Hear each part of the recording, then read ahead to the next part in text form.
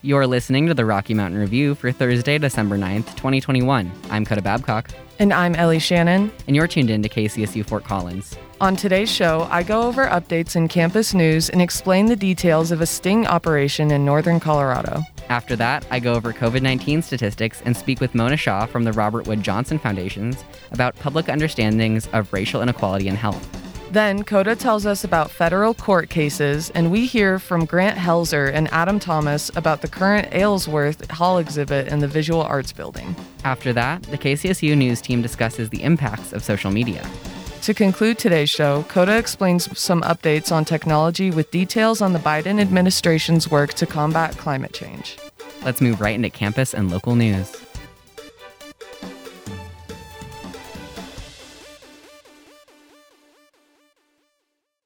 This is Ellie Shannon with your campus and local news. Colorado State University students are nearing the end of the semester as finals week are next week. Remember that the Rocky Mountain Review will return after CSU's winter break ends.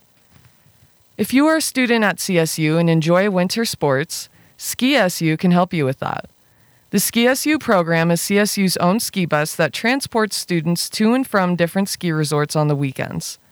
For each trip, up to 40 tickets are available, each for $23. Starting January 22nd, the bus will go to different resorts such as Copper, Winter Park, and Steamboat. For more information on dates and trips, visit collegian.com. According to CSU communications staff at Source News, an international coalition co-led by CSU has announced a $19 million research project aimed at understanding how a farmer or rancher's grazing management decisions impact soil health on pasture and rangelands. Grazing management has become vital in the United States, since it can help a farm be more productive and help to curb overall climate change. The Foundation for Food and Agriculture Research awarded Noble Research Institute a $9.5 million grant to lead this research project. Francesca Cotrufo, professor in the Department of Soil and Crop Sciences at CSU, will co-lead on this research. The project is bringing together researchers from 12 nonprofit organizations and for-profit businesses, private research institutes, and public universities in the United States and the United Kingdom. To learn more about the project, visit agsci.source.colostate.edu. Now on to local news. 4 people have been arrested in a sting operation for allegedly seeking sexual contact with underage children, according to Sadie Swanson of The Coloradoan. With help from Colorado Bureau of Investigation and Homeland Security, the Larimer County Sheriff's Office conducted the sting at 2 separate locations from December 1st through 3rd. Larimer County Sheriff Justin Smith said in a Facebook post on Tuesday, quote, "Operations like this are very detailed in their planning and staff-intensive in their implementation. However, protecting our children from sexual predators is a top-tier priority for our community," end quote. There has been a rise in child abuse cases in northern Colorado in recent years. For more information on this story and to find resources, visit coloradoan.com. According to J.C. Marmaduke of The Coloradoan, Wellington's marijuana ballot measure has officially passed. Wellington is about a 20-minute drive from Fort Collins, and the town repealed its ban on marijuana dispensaries. In February, voters favored ballot measure 2B by an astounding 1-vote margin, with 1,678 voting yes to dispensaries and only 1,677 voting no. There will be a specific type of commercial zoning district that any dispensary will have to reside in. It will have to be 2,000 feet from schools, 500 feet from areas zoned as public, 500 feet from other marijuana stores, and 200 feet from residential areas. The town will have a tax of 3.5% on marijuana, and taxes will fund construction of a recreation center or be used for other general expenses. For more information, visit coloradoan.com. Rocky Mountain National Park remained closed in the area of the Fall River entrance yesterday afternoon after a park ranger exchanged gunfire with a suspect reportedly involved in a vehicle pursuit. According to Sadie Swanson of The Coloradoan, the ranger contacted 2 people who were in a vehicle pursuit earlier in the day. During the altercation, the ranger was shot, but his ballistic vest protected him from the bullets. The ranger and an injured suspect were taken to the hospital for treatment. The investigation is still active, and the Federal Bureau of Investigation is leading it. For more info, visit coloradoan.com.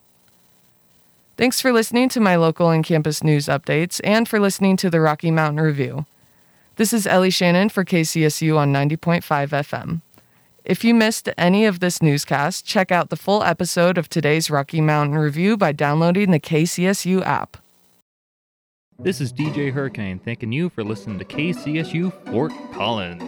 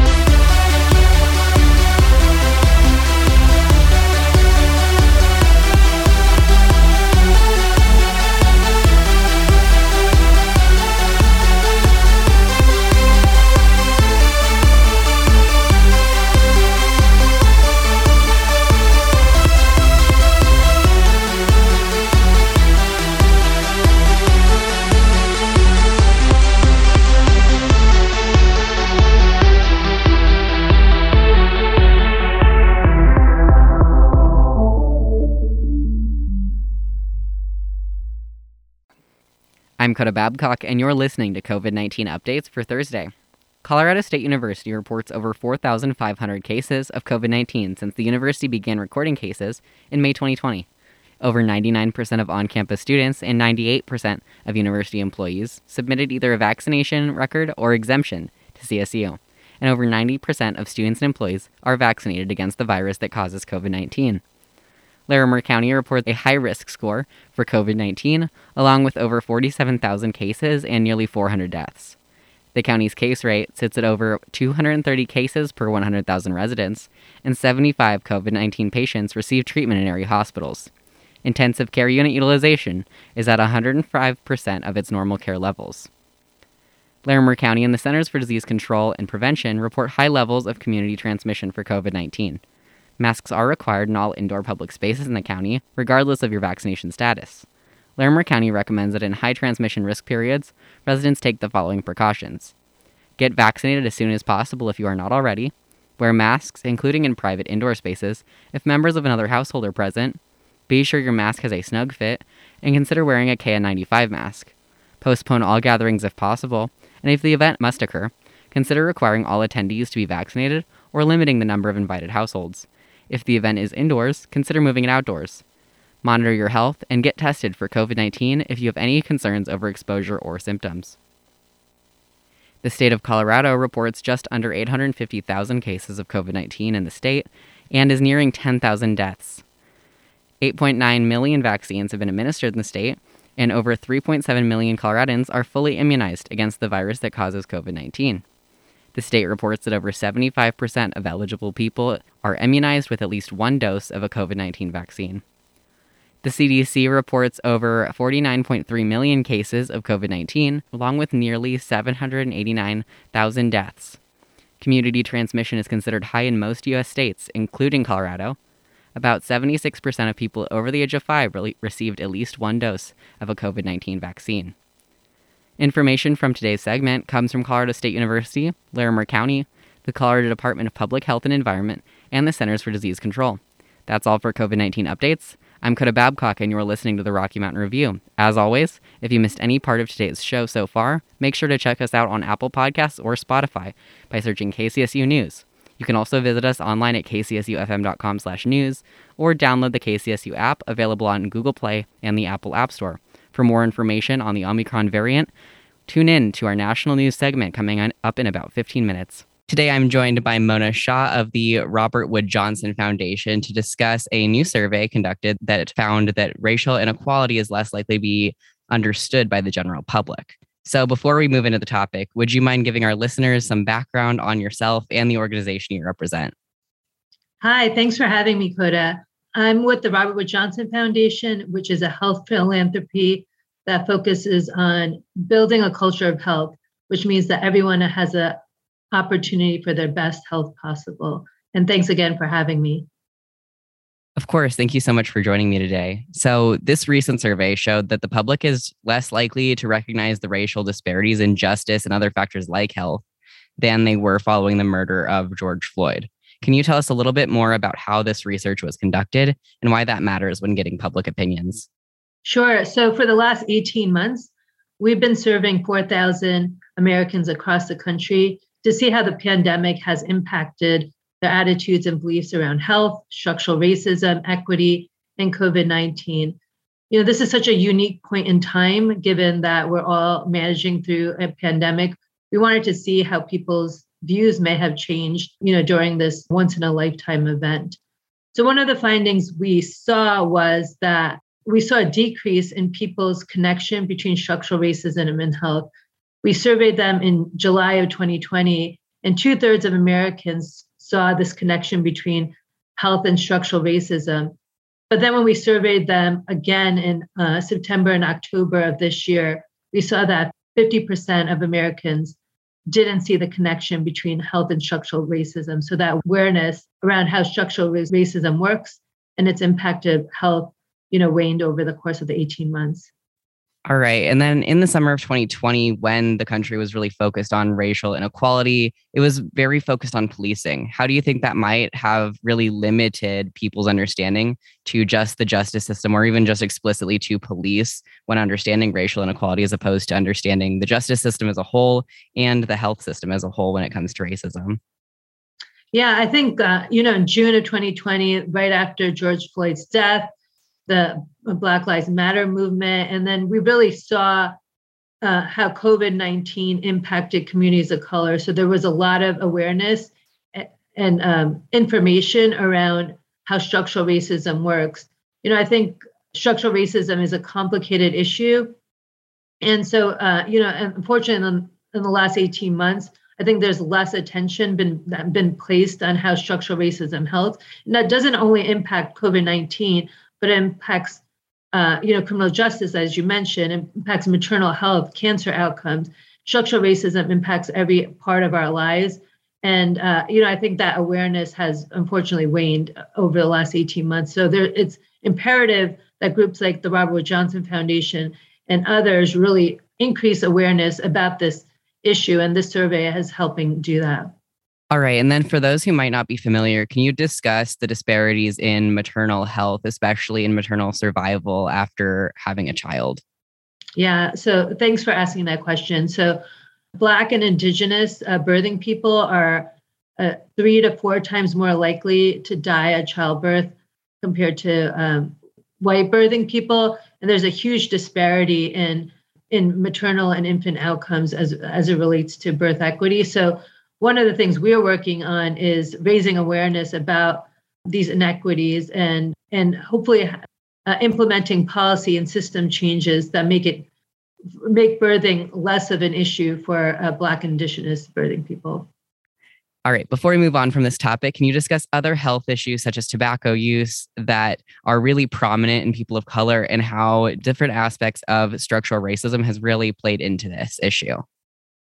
Yeah. So for tobacco specifically, tobacco companies have been targeting Latino, Black, and Indigenous communities through marketing, through direct consumer outreach, and you really see that disparity in death rates related to tobacco among certain communities compared to others. So one of the things we want to do is raise awareness about this targeting of Black and Hispanic communities to make sure that we stop these practices that tobacco companies have been used to really target communities of color. All right. So with COVID-19 having a significant impact on Black, Native, and Latinx American communities, how did this survey really show public understandings of racism's impact on health compared to other topics? Yeah, I think in the beginning of the survey in June of 2020, we really saw more Americans understand the connection between COVID-19 and structural racism.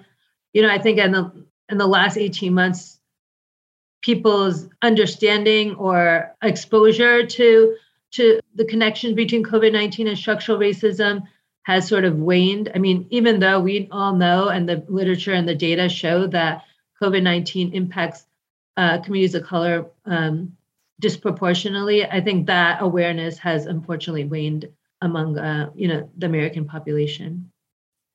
All right. And then within that survey, are there any noticeable changes in whether or not people trust the government with COVID-19 becoming very politicized? Were there also any racial or gender gaps within previous demographic information that might have led to changes in the survey?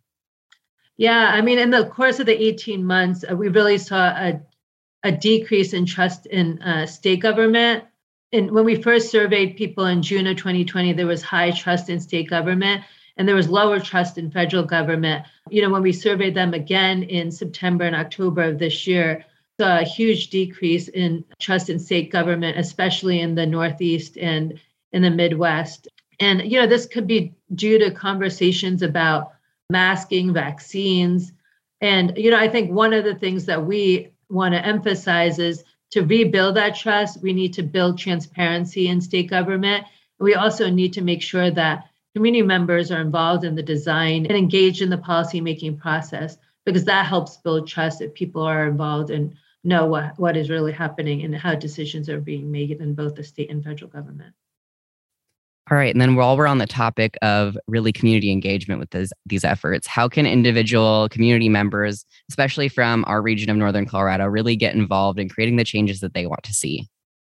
Yeah, I mean, there is a big effort in having people in the community more involved in the policymaking process. So, volunteering for local boards, reaching out to your elected officials, and really, expressing your opinion about what the community needs is really important to make sure our voices are heard in the state and federal government.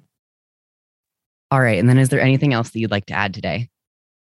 So if you want more information about the survey, you could go to rwjf.org/COVID survey, and you could read more about the survey and how the attitudes have changed over the last 18 months. All right. Thank you so much again for your time.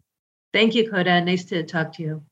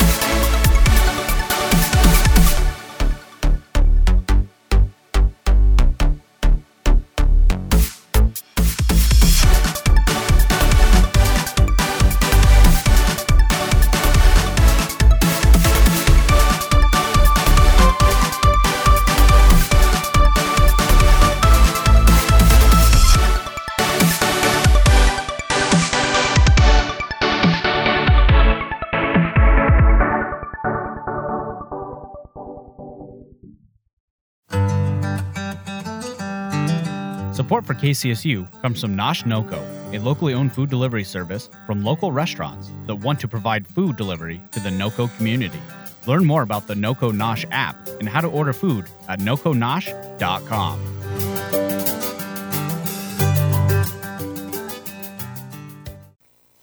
And we're back on the Rocky Mountain Review. I'm Coda Babcock, and you're listening to National News Highlights for December 9th. California's legislator, along with several reproductive clinics in the state, plan to serve as a sanctuary state for abortion if Roe v. Wade is overturned. According to Adam Beam at the Associated Press, abortion allies in the state's legislature proposed options that may provide money to pay for travel costs and lodging for those seeking abortion as part of its plan. In preparation for the Supreme Court's upcoming decision on the future of Roe v. Wade, the California Future of Abortion Council created a list of 45 recommendations for California in the case that the law is overturned. Some of the recommendations came from state lawmakers and Governor Gavin Newsom. The state of California currently offers funding for abortion for low-income residents and requires private insurance companies to cover abortions to some extent. Due to a surplus in California's budget of about $31 billion, the state is not worried about finding money to support abortion seekers from other states. U.S. District Court Judge Otis D. Wright II in California dismissed Rose McGowan's case against Harvey Weinstein. McGowan accused Weinstein of raping her in a hotel room in 1997 and worked on a memoir explaining the details of the incident. Weinstein's legal team obtained a copy and worked to actively discredit McGowan and her experiences. As a result, she filed a lawsuit against Weinstein and his legal team for racketeering, which Wright dismissed. Weinstein was convicted for sexual assault and rape last year and is serving 23 years in prison. Weinstein's legal team praised the U.S. District Court for tossing McGowan's lawsuit, stating, quote, "A chapter is put behind as Mr. Weinstein keeps going forward to demonstrate the truth," end quote. JP Morgan Chase predicted that 2022 would provide an end to the COVID-19 pandemic and full economic recovery from the pandemic. According to Matt Egan at CNN Business, this prediction came in a note to clients Wednesday from Marko Kolanovic, who serves as JP Morgan Chase's chief global market strategist. The note also predicted an 8% growth rate for the stock market. Kolanovic noted that due to stresses such as poor vaccine rates earlier this year and additional COVID-19 variants, additional work has to be done in ending the pandemic. In the note, Kolanovic wrote, quote, "As the recovery runs its course, markets will begin adjusting to tighter monetary conditions, a process that will likely inject volatility," end quote. In addition to addressing the pandemic as a market stressor, JP Morgan Chase also pointed to geopolitical conflicts and tensions, inflation, and energy crises as issues. Pharmaceutical giant Pfizer, who produced one of the most effective COVID-19 vaccines, says their booster can protect against the Omicron variant of the virus. According to Lauren Neergaard at the Associated Press, Pfizer said that while the first 2 shots are not enough when it comes to preventing Omicron infection, the booster offers 25 times the antibody response, which is vital to preventing Omicron transmission. The lab tests done by Pfizer's team lead the company to believe that booster shots for people of all ages are incredibly important in preventing worsening COVID-19 outbreaks globally. Pfizer Chief Scientific Officer Michael Dolston said, quote, "This is comforting and a very positive message that we now have a plan that will introduce immunity that is likely to protect from infection, symptomatic illness, and severe disease from now across the entire winter season," end quote. That's all for national news. Now we're going to hear from Adam Thomas and Grant Helzer about the current Aylesworth Project exhibit. If you missed any part of today's show so far, make sure to check us out on Apple Podcasts or Spotify by searching KCSU News or visit us online at kcsufm.com/news. If you don't have a streaming app but want to listen to us on your mobile device, download the KCSU app available on Google Play and the Apple App Store. Today, I'm joined by Grant Helzer of the Ecotech and Dr. Adam Thomas, an assistant teaching professor of history. The Aylesworth Project is on display at the Directions Gallery in the Visual Arts Building, just across from Canvas Stadium and Braden Hall at Colorado State University. This exhibition is ongoing and ends on January 21st. Thank you both so much for joining me today. Thank you for having us. Thank you. All right, so to get us started, would each of you mind introducing yourselves a little bit and explaining a bit about your roles in this exhibition? Yes, my name is Grant Helzer. I'm one of the artists with the Ecotech. It's between me and my brother, basically, and we're sonic artists that are interested in historic preservation, and that's really what the project is about, is like history through music and art. And I'm Adam Thomas. I have specialties in public history and architectural history, and I've had both of the Helzer brothers in my architectural history class. And in the 2 years that they were in the class, first with Grant and then with Brent, they brought the pending demolition of Aylesworth Hall to my attention, and then began evolving an idea about preserving Aylesworth in a very novel way that I have 20 years of experience with historic preservation, something I've never heard of before. So I offered as much support as I possibly could for them to develop this idea. All right, and then this piece really serves as a way to commemorate the destruction of the building and also remember what it used to be. So would you mind explaining a bit of background on why Aylesworth was built and how it was used throughout the years? Yeah, I mean, it was used in a lot of ways. The original intention was that it would be a dormitory, and it was finished in the late 50s. And eventually the campus needed more space to have classes. There was a big fire in the old main building, and that took out a lot of classroom space. So it was worth to be used for classroom space as well. And for a long time, it was just like half dormitory, half classroom, and that really put a strain on all of the students living there because their living cycle was disrupted. They didn't have as much place to sleep, and and eat and everything. So eventually the campus approved it just simply for academic use. So there was offices in there was classrooms in there, and that was what it was for most of its life. All right. And then what do you feel that this piece represents in terms of understanding our changing campus and world? And both of you can answer this. I think it is a bold step forward in historic preservation practice. Really, historic preservation in the United States is a relatively young concept. It comes from the National Historic Preservation Act of 1966.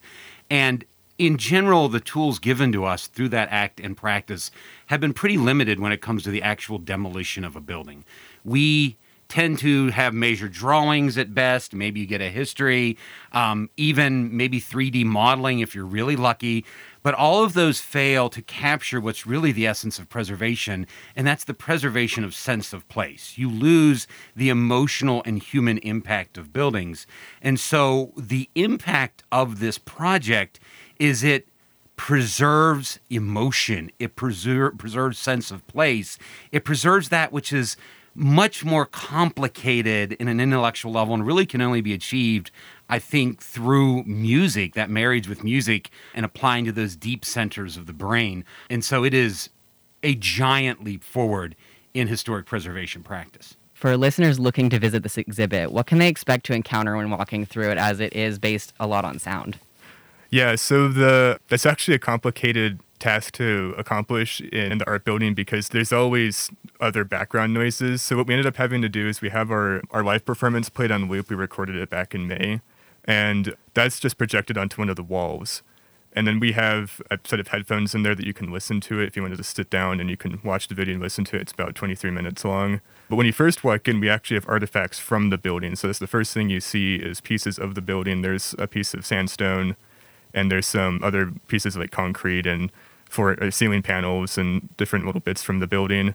And then there's some pictures we also took on one of the walls of the demolition. So as the building was being torn apart, we were there for the whole process over those 2 months in the summer. And we took pictures of how it was deconstructed, basically. All right. And then a question for Grant specifically. How did you really come up with the idea of commemorating Aylesworth in this way? That is a really hard question to answer. It was really a process. Originally, it was going to be like a hard rock album, and we were just standing in the building. We knew it was going to be torn down, and we thought it'd be cool if we could write a piece of music about a building being torn down, like a building at the end of its life. It's had 60 years, and where is it now? What has it done? And how is it used basically? And how is it not being used anymore? And why do people want it to be torn down? And eventually realized that wasn't the way to commemorate it because it had nothing to do really with the building. So as we were in the building, we realized there's all these recording techniques that were developed in the 20th century, taking resonant frequencies and building reverbs and whatnot. And we were taking those from the building and realized we could make pieces out of the actual materials of the building and the sound of the building being torn apart. All right. And then a question for you, Adam. How do you think that previous exhibitions led CSU to really recognize this story as one that was worthy of sharing in a gallery? Oh, that's pretty interesting. This university has not had a great track record when it comes to historic preservation. At least that's the aspect of art I can speak to. And I actually was initially a little apprehensive about the idea of this project getting more traction and now particularly becoming an exhibit because of that odd relationship the university has to its own built environment.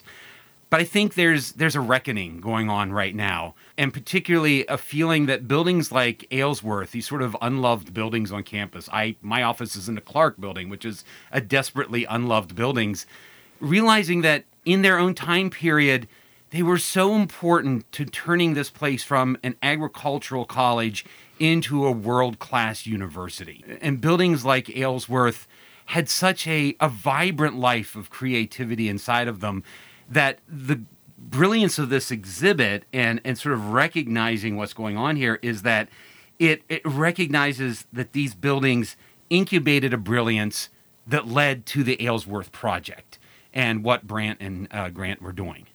All right. And then in both of your eyes, how does this exhibition show a really fascinating way that different departments and fields of study can really work together for public works like this? Yeah, no, I think that's just really key to the whole project was that it was interdepartmental. But at this point, we've gotten 3 departments involved, and we never really were involved with the music department, but it is very much a music project. I think it's key that we're working in between all of the departments to build a project that we couldn't have done just on our own in the English department. That's why we brought this to Adam Thomas, because we didn't know what to do when we first started out, and we wouldn't have known what to do.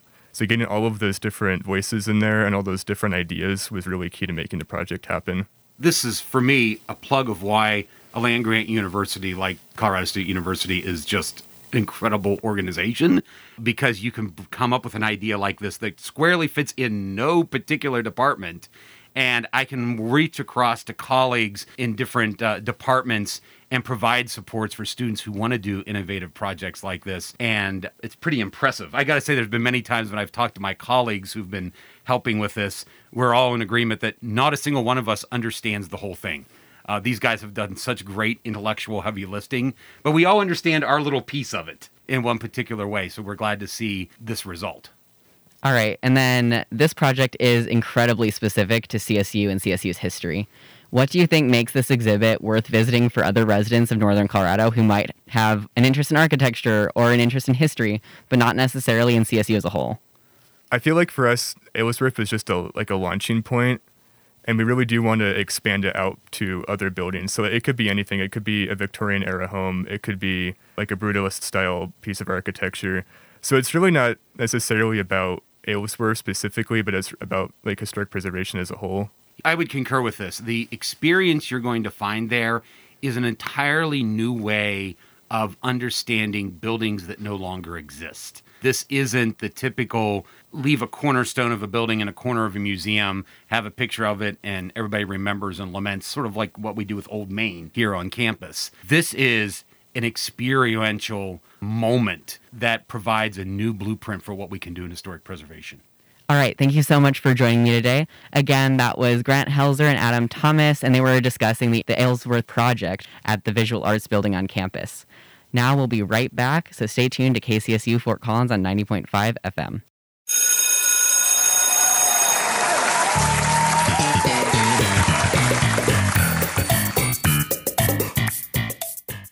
Welcome, class. Today we'll be talking about the elements. We're going to start with boron, number 5. This class is boron. You know, Jimmy, boron is a trace element, so you actually need it to live. Wait a second. Who are you? I'm DJ Pompey. It's a crossover episode.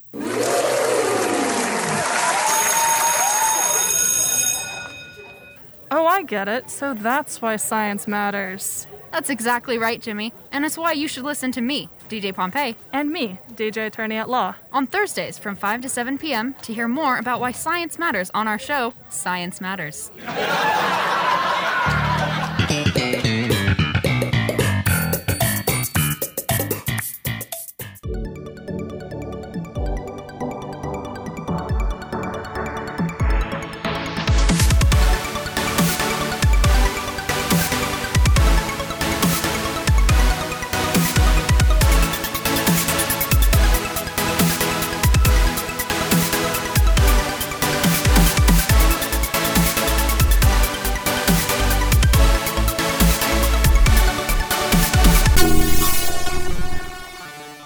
My name is Eliza Drotar. This is your RMR Sports Report.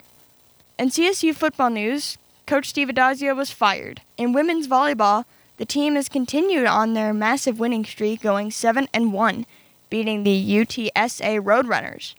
Their game this week is against Weber State. In men's basketball, the team remains undefeated, beating Little Rock and St. Mary's here in Fort Collins. Their next game is the Naismith Basketball Hall of Fame Classic against Mississippi State. In women's volleyball, the team competed in the National Invitational Volleyball Tournament. They won their first game against Houston Baptist and lost their final game against UTEP to end their season. In cross country, the women placed 17th in the NCAA Championship to end their season. If you are interested in student tickets, go to csuram.evenue.net to get tickets for men's and women's basketball and more. My name is Eliza Drotar. This is your RMR Sports Report. Today on the Rocky Mountain Review, we're bringing back an old segment, which we refer to as roundtables. And during this, we go over the different perspectives there are on an issue. Today, we're going to be discussing social media, its mental health impacts, as well as its social impacts. So we're going to start out with the negative impacts, which I'm going to start out a little bit. I think that social media has really impacted how news organizations like our own operate, because we really do have to focus a lot on countering misinformation in a way that we never have before. So now I'm going to be asking our producer, Portia. Portia, what do you think is one of the hardest negative impacts when it comes to youth and social media? Yeah, that's a great question, Coda. I think for me, one of the biggest issues that I see is the unrealistic expectation of oneself and self-image. Social media has really turned into making sure that an individual posts the best picture with the best outfit at the best location with the best filter with the best group of friends. And it's really caused people to only be able to showcase and highlight only the most beautiful, most positive aspects of themselves, which is great. But in turn, that causes individuals to have that unrealistic expectation of oneself that they can only be perfect. And in reality, being human means being imperfect. All right. And then do you think that that has at all led to more bullying at school or even just online cyberbullying? I do. I do definitely think that it can lead to bullying, in-person bullying, as well as online cyberbullying, which is very scary in itself because, studies have shown that the effects of cyberbullying and bullying do cause greater chances for anxiety, depressions, feeling of loneliness, among many other mental health issues. And then, Ellie, what do you think about the trend of deactivating social media accounts for a set period of time? A lot of people do it for mental health reasons, but there's definitely other reasons. Yeah, so I see a lot on social media, a lot of my friends even trying to deactivate their accounts. They'll post a picture saying, hey, I'm done with Instagram for a while, or I'm deleting Snapchat for a while. And I always think that it's a great idea. I think about doing it for myself just to take that break. But at the same time, I see a lot of these people not sticking with it. I see a lot of people that will delete it for one day and then the next day they're posting things again. And so I just think that social media is honestly addicting a little bit, and I think that people struggle with deactivating their accounts to actually take a mental health break just because it's so enticing and so appealing to so many people because it's curated to fit all of your needs, and social media shows you exactly what you want to see. And so I just think that deactivating accounts, if we could stick with it more, I think it would actually have a better impact on us. All right, so now we're going to be moving into the positive impacts because obviously social media wouldn't be there if it wasn't enjoyable and if it didn't offer some type of helpful content to our lives. So, Portia, what do you think some of the positive impacts are? One of the biggest positive impacts that I see social media giving adolescents or anyone in general is the ability to reach people worldwide, creating social connections and helping young people build connections with peers they may not have necessarily met outside of a social media platform setting. There was a study by Williams and Johnson that found young people with international friendships and connections have higher scores of open-mindedness, cultural empathy, and social initiative and flexibility. This information actually comes from a recommendation report that I recently wrote for one of my courses here at CSU. I think that social media is super helpful for staying in touch. I know that I'm friends with people that I went to elementary school with on Facebook, and seeing them have their lives, graduate college, all of those things is super important in motivating myself sometimes. I think that it also offers this access to new viewpoints that we don't necessarily get in any other way. We won't know what someone in Russia thinks normally if we're not on social media or using the internet in some way. And we won't know basically other viewpoints that don't exist outside of our local geographic area, which if you live in certain cities, you might not ever hear any viewpoints that aren't liberal. If you live in rural areas, you might not hear any viewpoints that aren't kind of based on that understanding of life. And I think that really it offers this new source that people can just go to hear other perspectives, which is super cool. And then turning to Ellie, what do you think is one of your favorite things about social media? Honestly, one of my favorite things about social media would be how entertaining it is. I know that I was just saying that social media is addicting in a way, but at the same time, it does offer a source of entertainment for us. I was actually reading an article by Provoke Media, and Paul Holmes was saying that consumers believe social networks provide a higher value experience compared with other forms of entertainment. And I'd have to agree with that, just because we have a lot of different apps that show a lot of different sides of the world, like you were talking about, Coda. Like Instagram, you can be scrolling and you can see images from China or India, anywhere in the world that you want to see, and it's right there. And I think that same with what you guys were saying, I also agree with that. It brings everyone together, and it's just super entertaining. All right, and then that's going to conclude it for this episode. You can text us in at 970-491-5278, 970-491-KCSU if you want to weigh in at all. We will not be in the studio, unfortunately, to receive those messages, but we will try and grab them so we can feature them in our next episode of Rocky Mountain Review in January.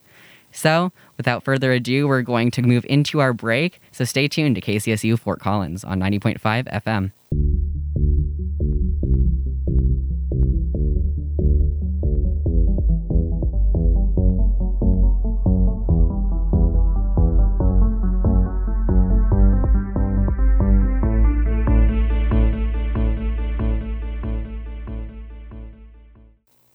And we're back on the Rocky Mountain Review. I'm Coda Babcock, and this is Tech News for Thursday, December 9th. Instagram CEO Adam Mosseri testified Wednesday to the Senate in response to lawmaker concerns over harms Instagram caused to minors. According to Marcy Gordon at the Associated Press, senators demanded that parent company Meta make changes to increase safety and transparency.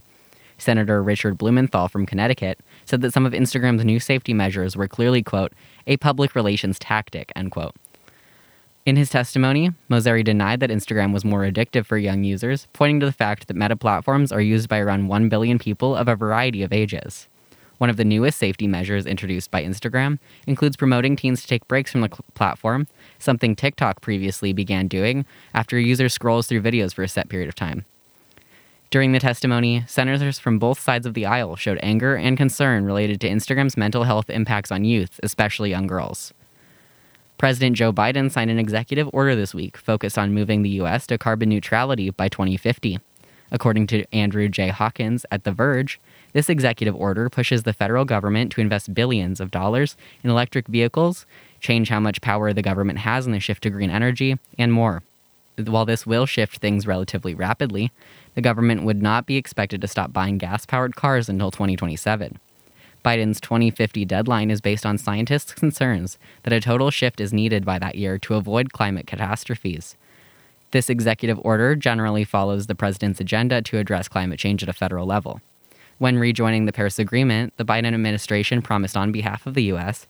to cut emissions by over 50% this decade, relative to the emission rates in the early 2000s.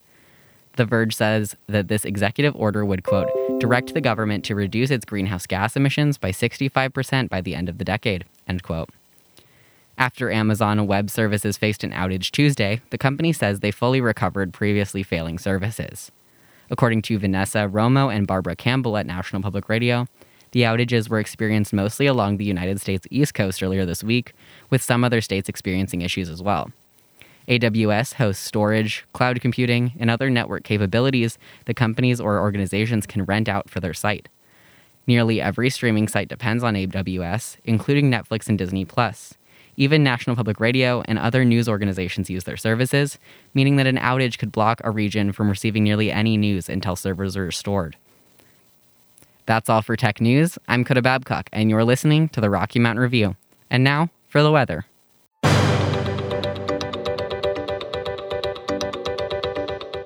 Today we saw cold and mostly cloudy skies with a high of 49 and a low of 28, with 10-mile-per-hour winds.